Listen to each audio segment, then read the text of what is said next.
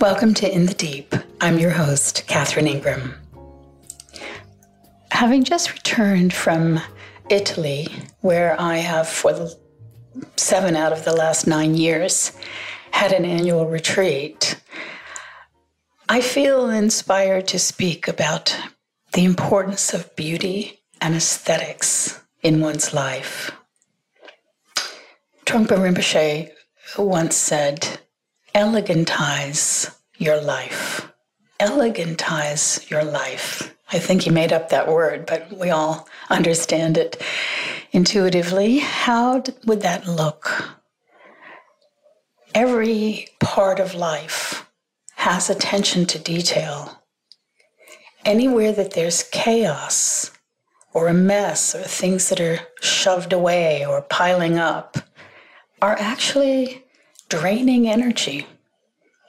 There's a way in which there's a something to be done story that runs in the midst of chaos, especially if you're sensitive. If you're not sensitive, then maybe you don't notice so much.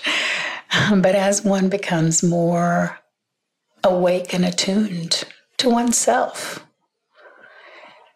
there's an automatic sensitivity to one's environment.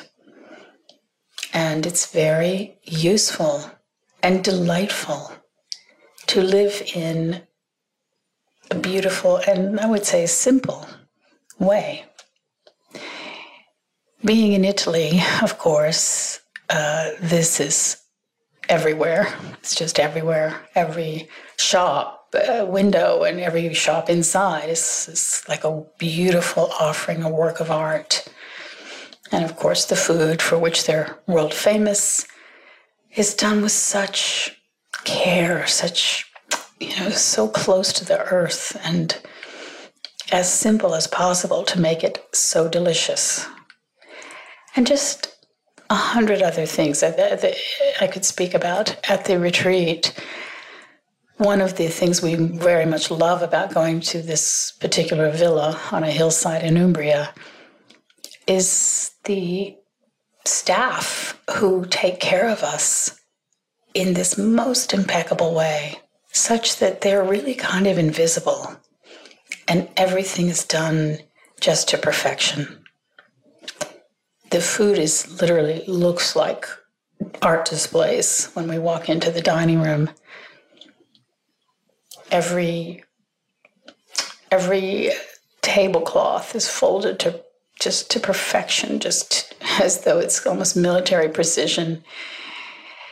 It gives a sense of graciousness, and it has the effect of inclining one's awareness to these kinds of simpler noticings, such that then you're walking down the lane and you smell lavender and you stop and you really smell the lavender or the jasmine. Or you look at a particular way that light is playing on the hillside. All of these things, as one is in an aesthetic environment, a high aesthetic environment, these kinds of details start to pop. Whereas when one is living in chaos, in a mess, and maybe not clean,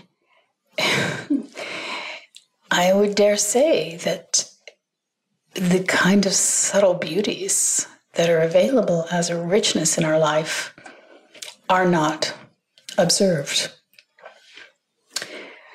And people then become addicted to, being on the internet and watching screens in various ways. That was another thing I was struck by yet again, being there, how often you're in situations where if you were in America, everyone would be looking on their screen, like walking around or sitting on a public transport or any number of things. People are just staring at screens. It wasn't that way there this time, and it hasn't been for some time.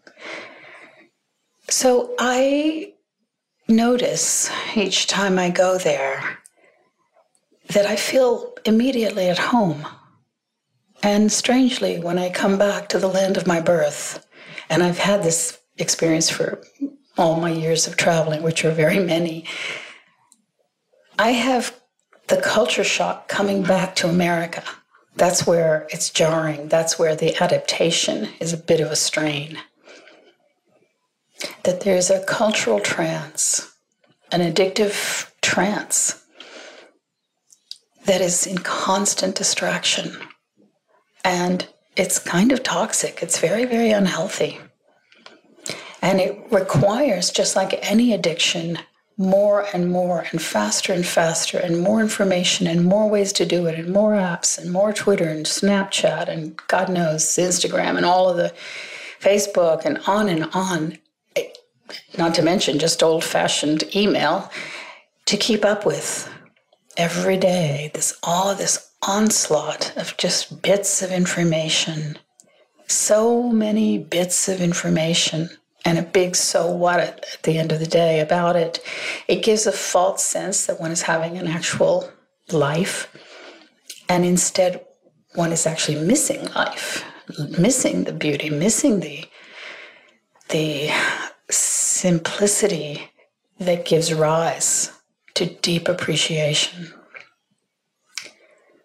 So my suggestion and my own intention is to really slow it down, challenge one's feelings sometimes that you're not fully participating in the mad dash of information gulping. Really challenge that ethos, challenge it, because it's not healthy. And it makes for a lot of really sad feelings, in fact. I've spoken about this on these podcasts before, but apparently there is a correlation between how much time people are spending on social media and depression, because there's a way in which people compare. They think all these other people are having these fantastic lives. Most people aren't putting up their sad days and their hard days and their struggles at work and their feelings of depression and loneliness. That's not what they're usually talking about, sometimes, but not often. And instead, there's a presentation, an avatar that goes out with your name. And the avatar is having kind of a fabulous life. And so all the other people watching that avatar compare and feel like my life is not like that. So these are the ways, this is just one example of so many, of how happiness does not lie in that direction. It lies in the opposite direction. People at the retreat we just had were so happy. They were so happy. Just a couple of days into the retreat, suddenly there was this lightness, there was this joy, there was this bubbling, there was this mirth in the conversation. Twice a day we have Dharma dialogues, otherwise silence. There was this delight that rippled through, along with people touching very vulnerable places and deep observations and very, very specific noticings. So, how can one, in a culture that is racing and roaring along and is giving out the message that if you're not keeping up, then you're kind of out of it. You're a retro. You're sort of maybe even not that interesting to people. How does one negotiate this when there's a cultural trance that agrees that faster and more is better? And my recommendation is to find your own times of quiet, your own ways of being simple, and elegantize your life. Take pleasure in making it beautiful and buttoning down all the things that are kind of loose ends. And just one by one, maybe chip away at that.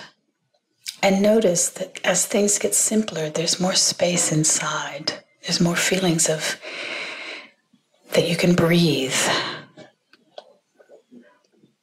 And then allow your awareness to just gently notice, as I say so many times, simple joys, simple beauties, because they are many. They are many. You don't have to go for some big, glamorous, fabuloso, exalted life that you imagine other people are having. Despite the fact that those people that we think are having those lives, routinely we discover, they're getting a horrible divorce and their kids are on drugs, all kinds of, they have problems, right? They have real problems. But there are lots of people whose names we don't know, who are having perfectly beautiful and usually kind of closer to the earth lives.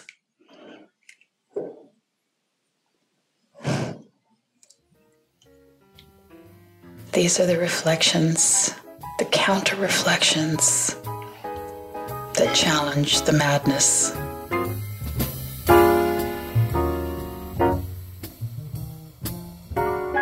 This has been In the Deep. To support these podcasts, you can subscribe to this channel on iTunes or post a review there. If you'd like to know more about my work, book a private session, or make a tax-deductible donation for the ongoing production of the podcasts, please visit katherineingram.com. Till next time.